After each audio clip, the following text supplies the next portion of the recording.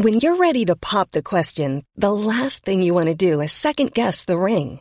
At BlueNile.com, you can design a one-of-a-kind ring with the ease and convenience of shopping online. Choose your diamond and setting. When you find the one, you'll get it delivered right to your door. Go to BlueNile.com and use promo code LISTEN to get $50 off your purchase of $500 or more. That's code LISTEN at BlueNile.com for $50 off your purchase.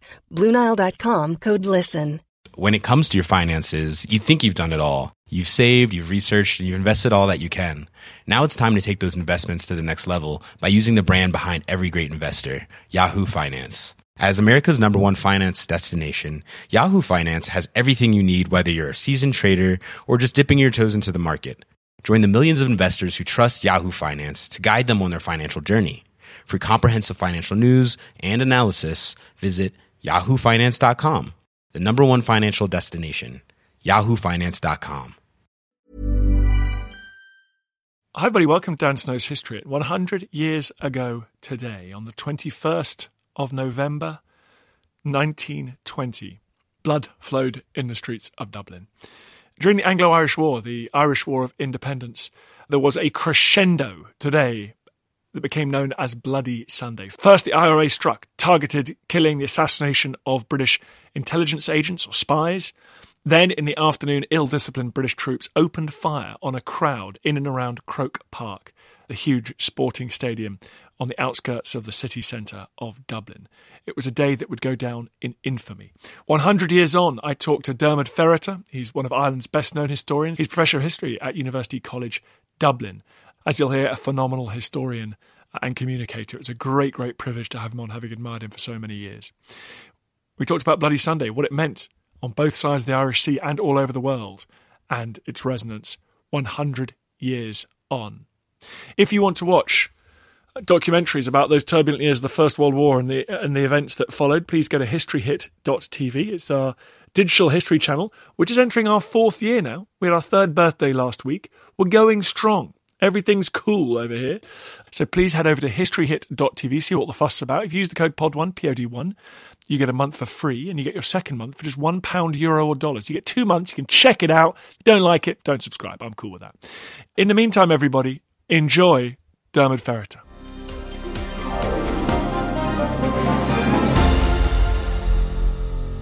Dermot, thank you very much for coming on the podcast. Lovely to be here. Tell me about the situation 100 years ago, coming into the autumn-winter of 2020.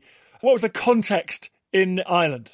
Well, the Irish War of Independence had started in early 1919, but 1919 was a relatively quiet year. The IRA's campaign against Britain was not quite at full scale then. The IRA was very poorly resourced, and it was struggling to coordinate a nationwide campaign. What happens in 1920, however, is that it becomes a much more concerted campaign, and things really escalate towards the end of 1920.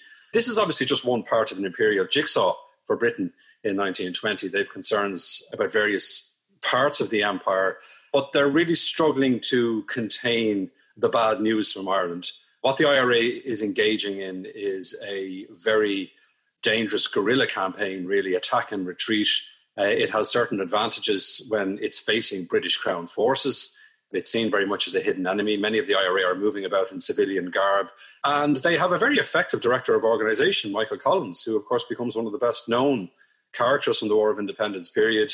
And he's concerned about any British efforts to penetrate the Irish intelligence efforts and the IRA's intelligence efforts. And what has been the strategy really for Michael Collins is to try and take out British intelligence agents or suspected British intelligence agents in Ireland. So that's just one part of the Irish War of Independence. There's also a political war of independence going on. Sinn Féin are seeking to gain recognition internationally for an Irish Republic. So this military campaign is in tandem with that political campaign. And it's also, of course, a propaganda battle.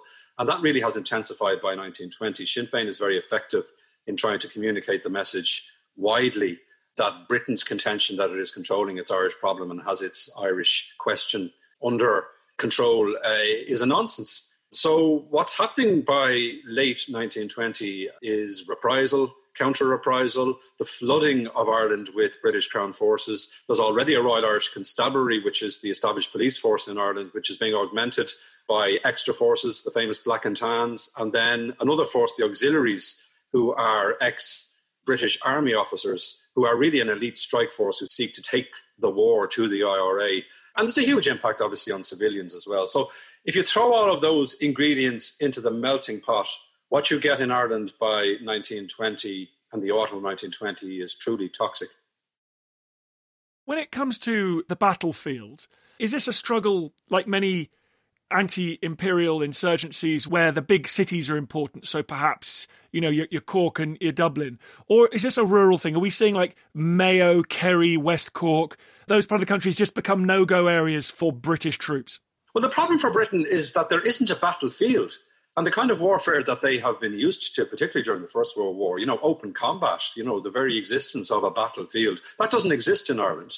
The dynamics are very much based on regional realities. You refer to certain counties there in the province of Munster. If you consider Cork and Kerry or the west of Ireland in Mayo, these are areas that are very, very difficult to control for Britain. They're rural communities. A lot of the police barracks are very isolated. A lot of the British Crown forces are holed up in their barracks, and then they come out and they're attacked and the fighters disappear into the surrounding terrain. So it's a very complicated theatre of war for Britain. And of course, the IRA does not have the resources, does not have the manpower that the British have, but they have knowledge of the terrain. They have a degree of support from the local community who are prepared to harbour them and assist them. But that's not always, of course, a blanket endorsement. So it is a complicated type of warfare, and you've got to break Ireland down into different regions to try and study the impact of the War of Independence. There were parts of the country that were relatively quiet, but those particular counties, the warfare is more intense. And then the cities, of course, are important. I mean, Dublin was a small, compact city. It still is. It has a warren of streets that the IRA can use very effectively. And that's where the intelligence war becomes interesting, because they were trying to identify where British intelligence agents were based in Dublin City, what boarding houses or hotels or lodgings they may have been staying in. And of course, they had a very detailed knowledge, the IRA, of the movement of the enemy. And that was something that Britain couldn't master to the same extent. Is it important that we're now in the 20th century, we're now in a sort of proto-democratic landscape? These insurgencies, traditionally, both in Ireland and elsewhere in the world, it would have just been waited out, shoot enough people, go on punitive raids, and then business as normal. Is the British government now finding that this is an enemy it can't defeat because of the propaganda battle, because of reputation, or because of the idea that these sort of methods of counterinsurgency are no longer acceptable, particularly in that period against, quote-unquote, a white race? Well, I mean, Britain prided itself on being a liberal power. And, I mean, David Lloyd George obviously has his attention focused on a variety of different matters in 1920, and Ireland is only one of them. But his contention before 1920 is that the problem in Ireland is a policing problem, that it's not a military problem. Now, he is getting representations from senior military figures, including General Neville Macready, who's the commander of the British forces in Ireland, who are saying, well, hang on a sec now, this has moved beyond a policing problem and you have to respond in kind. But to respond in kind would be for the British government to admit that the problem in Ireland is much bigger than they're prepared to admit. And they actually ignore it a lot. It's a struggle for some of the Dublin Castle personnel, Dublin Castle being the centre of British administration in Ireland, to get the British cabinet interested enough in Ireland or focused enough on Ireland. And David Lloyd George, of course, in November 1920, before Bloody Sunday, refers to the IRA as a small murder gang and asserts that we have murder by the throat. So that was part of the British propaganda effort to maintain that the IRA was just a small crowd of cowardly assassins and that, this was not serious conventional warfare. But it becomes more and more difficult to keep the bad news off the pages of the newspapers. I think one of the underwritten aspects of this, the role of journalists, British journalists in Ireland at that time, people like J.L. Hammond from the Manchester Guardian, the forerunner of today's Guardian, or Hugh Martin of the Daily News, they're sending back objective reports as to what is happening in Ireland and the burning of villages and the shootings and the impact on civilians and the house raids. And that's a narrative that's completely at odds with what is being asserted publicly. So yes, that becomes very, very difficult for Britain. Sinn Féin has quite a sophisticated propaganda outfit. They have what's called the Irish Bulletin, which was their version of what was happening in Ireland, which is being sent to newspapers worldwide in 1920 and 1921. And that begins to, again, compromise the British assertions of Ireland just being a minor irritant. And ultimately, it's events like Bloody Sunday, most notoriously Bloody Sunday, that lead to screaming headlines that suggest Britain is not containing this problem. Well, let's come to Bloody Sunday itself. People might be familiar with the Bloody Sunday. There have been too many Bloody Sundays in the world, let alone in Ireland, over the last century. This one, we're not talking about 1972 in Derry. We are talking about November 21, 1920. And you mentioned Michael Collins and his laser focus on British intelligence. That's where this particular story begins, probably, is it? Michael Collins decided that he was going to appoint what becomes known as the Squad.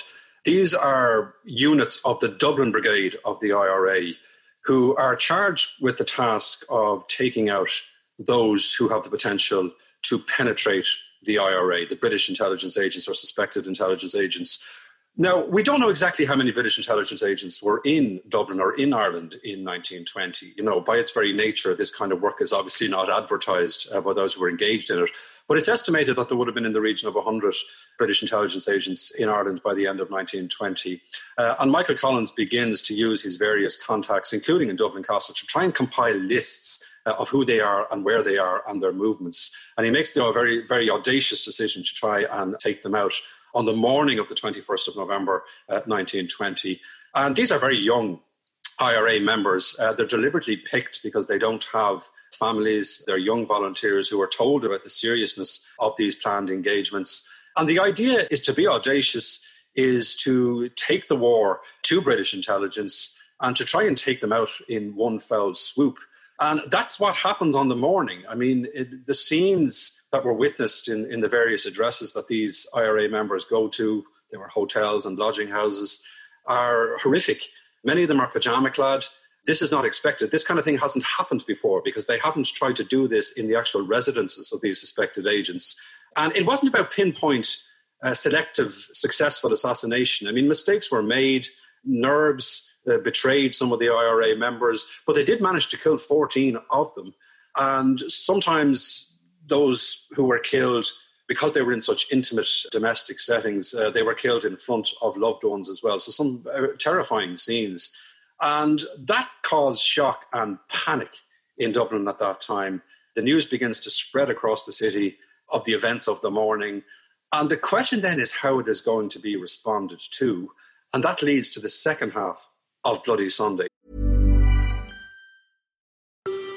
Hi, I'm Matt Lewis, historian and host of a new chapter of the Echoes of History podcast. If you're an Assassin's Creed fan, and like me, want to be prepared for the launch of Assassin's Creed Shadows later this year, join us on Echoes of History as we head to feudal Japan to explore the real-life history that inspired the latest game from this legendary franchise. Learn about Yasuke, the African warrior who entered the trusted circle of Japan's most powerful warlord. Hear accounts of cultures colliding when Portuguese missionaries landed on Japanese shores, and follow Japan's journey through years of division and bitter warfare to unification at the dawn of the modern era. Make sure you catch every episode by following Echoes of History, a Ubisoft podcast brought to you by History Hit, wherever you get your podcasts.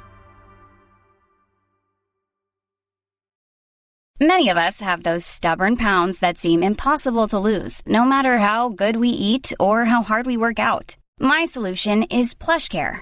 PlushCare is a leading telehealth provider with doctors who are there for you day and night to partner with you in your weight loss journey. They can prescribe FDA-approved weight loss medications like Wegovy and Zepbound for those who qualify. Plus, they accept most insurance plans. To get started, visit plushcare.com/weightloss. That's plushcare.com/weightloss. When it comes to your finances, you think you've done it all. You've saved, you've researched, and you've invested all that you can. Now it's time to take those investments to the next level by using the brand behind every great investor, Yahoo Finance. As America's #1 finance destination, Yahoo Finance has everything you need, whether you're a seasoned trader or just dipping your toes into the market. Join the millions of investors who trust Yahoo Finance to guide them on their financial journey. For comprehensive financial news and analysis, visit yahoofinance.com, the #1 financial destination, yahoofinance.com. And that second half is very different to the kind of surgical assassinations or surgical strikes of the morning. In fact, it couldn't be more different. No, I mean, Croke Park was the headquarters of the Gaelic Athletic Association, which was Ireland's largest sporting organisation, which promoted Gaelic football and hurling. And there was a match that had been planned for the afternoon. And again, the GAA had the capacity to generate very considerable crowds of spectators, such as the popularity of its sports. And this was a football match between Tipperary and Dublin, who were two of the strongest football teams in Ireland at that time. And it was a challenge match. It was a friendly match. In the region of 10,000 people were in attendance at Croke Park, just off the city centre in Dublin.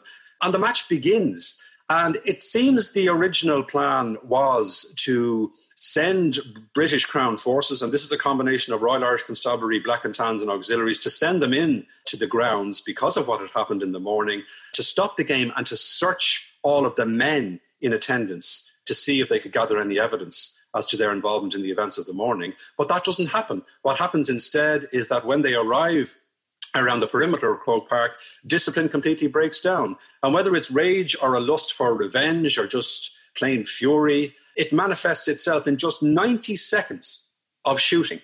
And it's indiscriminate shooting. And 14 people are killed.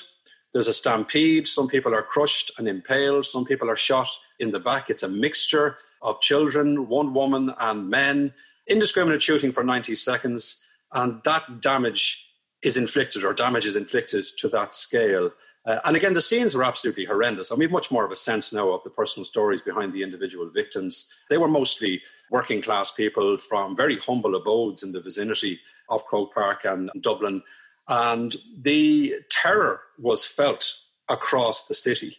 And later that evening, there are 3 further killings when 2 IRA men who had been taken into custody and another individual who just happened to be in the wrong place at the wrong time, they were tortured and murdered. And that meant that the death toll on Bloody Sunday was 31. So 31 people killed in a single day in Dublin. And if you look at the contemporary newspaper reports of these events, they use words like Holocaust and slaughter and massacre. And that was the scale of what happened. You refer to Bloody Sunday there in 1972, the second Bloody Sunday.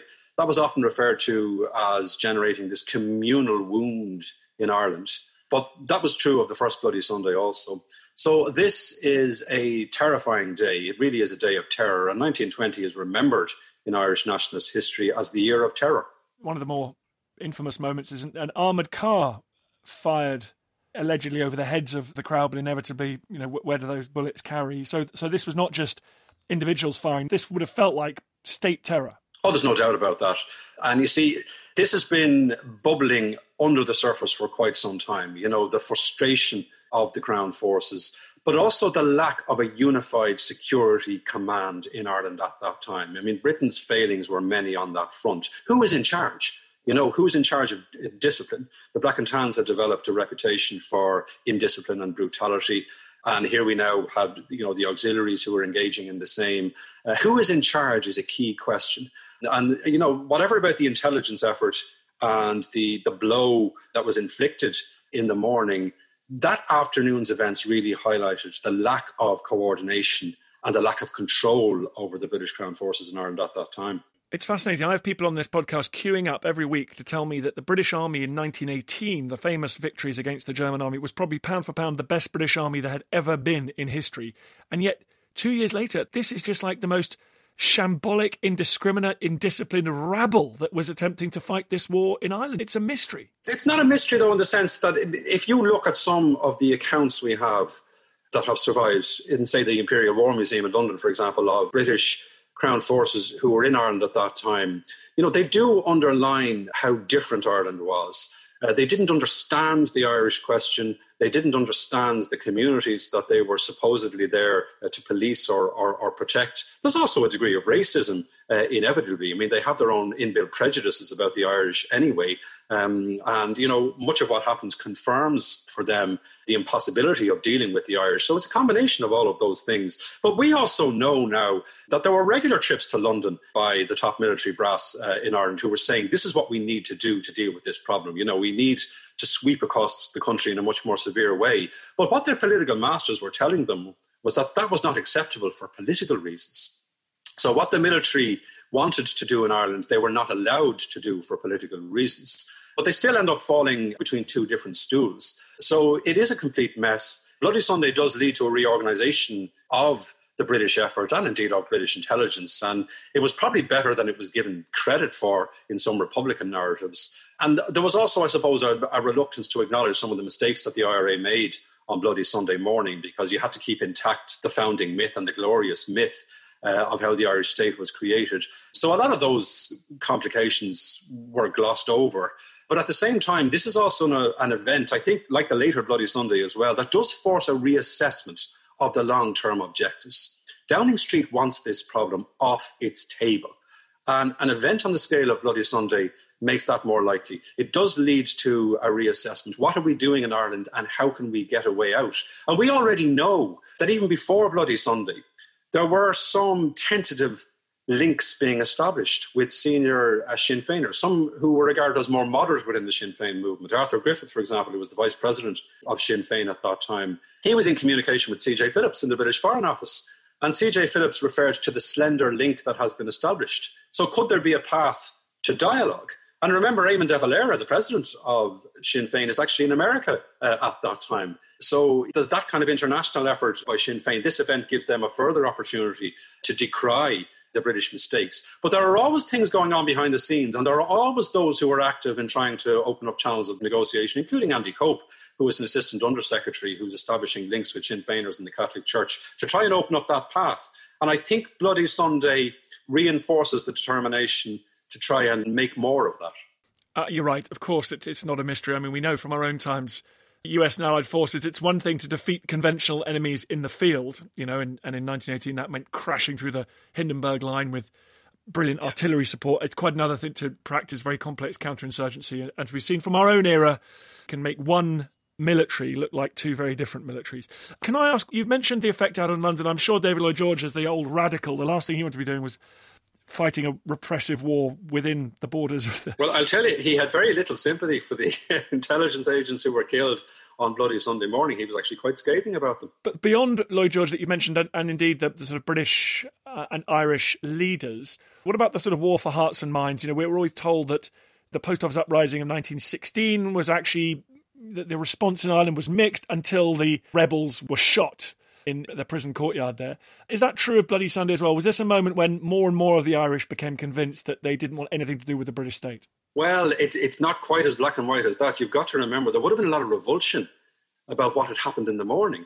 Don't assume that all committed Irish Republicans approve what the IRA did on Bloody Sunday morning. I mean, this was taking the terror to a new level. And of course, this isn't about two equal sides. This is not about an equivalence between the Irish military effort and the British military effort. The Irish are obviously dealing with great disadvantages in terms of resources and power, but nonetheless, there was still a concern about reaching this new level, that they were prepared to go in and kill people like that. But in a sense, what happened in the afternoon neutralised whatever misgivings or revulsion may have been felt about what had happened in the morning. And of course, there were always those who were pleased at a British body count, no matter how it was performed. So it is quite a mix. But certainly an event on the scale of Bloody Sunday just reinforced for many Irish people the complete inability of Britain to understand the nature of the Irish question or to recognise, the validity of the Irish claim for self-determination, which, let's not forget, of course, had been endorsed by the December 1918 general election. I mean, Sinn Féin had a political mandate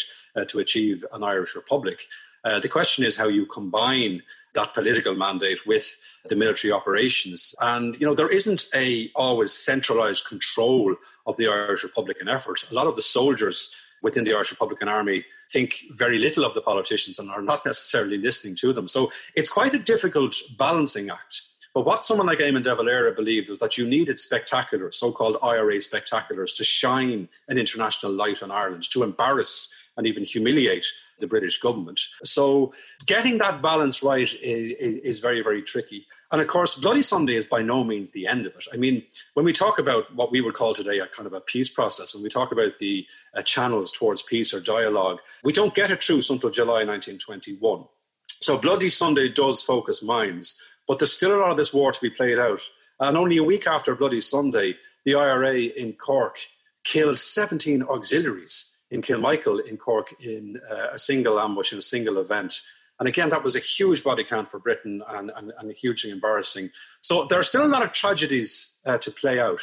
But I think at the same time, Bloody Sunday was a turning point. Well, thank you for talking to us about that turning point, and it would be wonderful to have you back on and talk about that peace process into 2021 and the eventual partition of the island of Ireland. Have you got a book out at the moment? Tell us about it. Well, at the moment I'm working on the Civil War. We're living through this decade of commemorations and centenaries, so there'll be a lot of focus over the next year or two on the end of the Irish War of Independence, the beginning of dialogue with Britain, the signing of the treaty, and the Anglo-Irish Treaty in December 1921, of course, led to civil war. So that's where I'm heading next. Cheery times, not. Cheery times. Well, thank you very much indeed for joining us. Lovely to talk to you, Dan.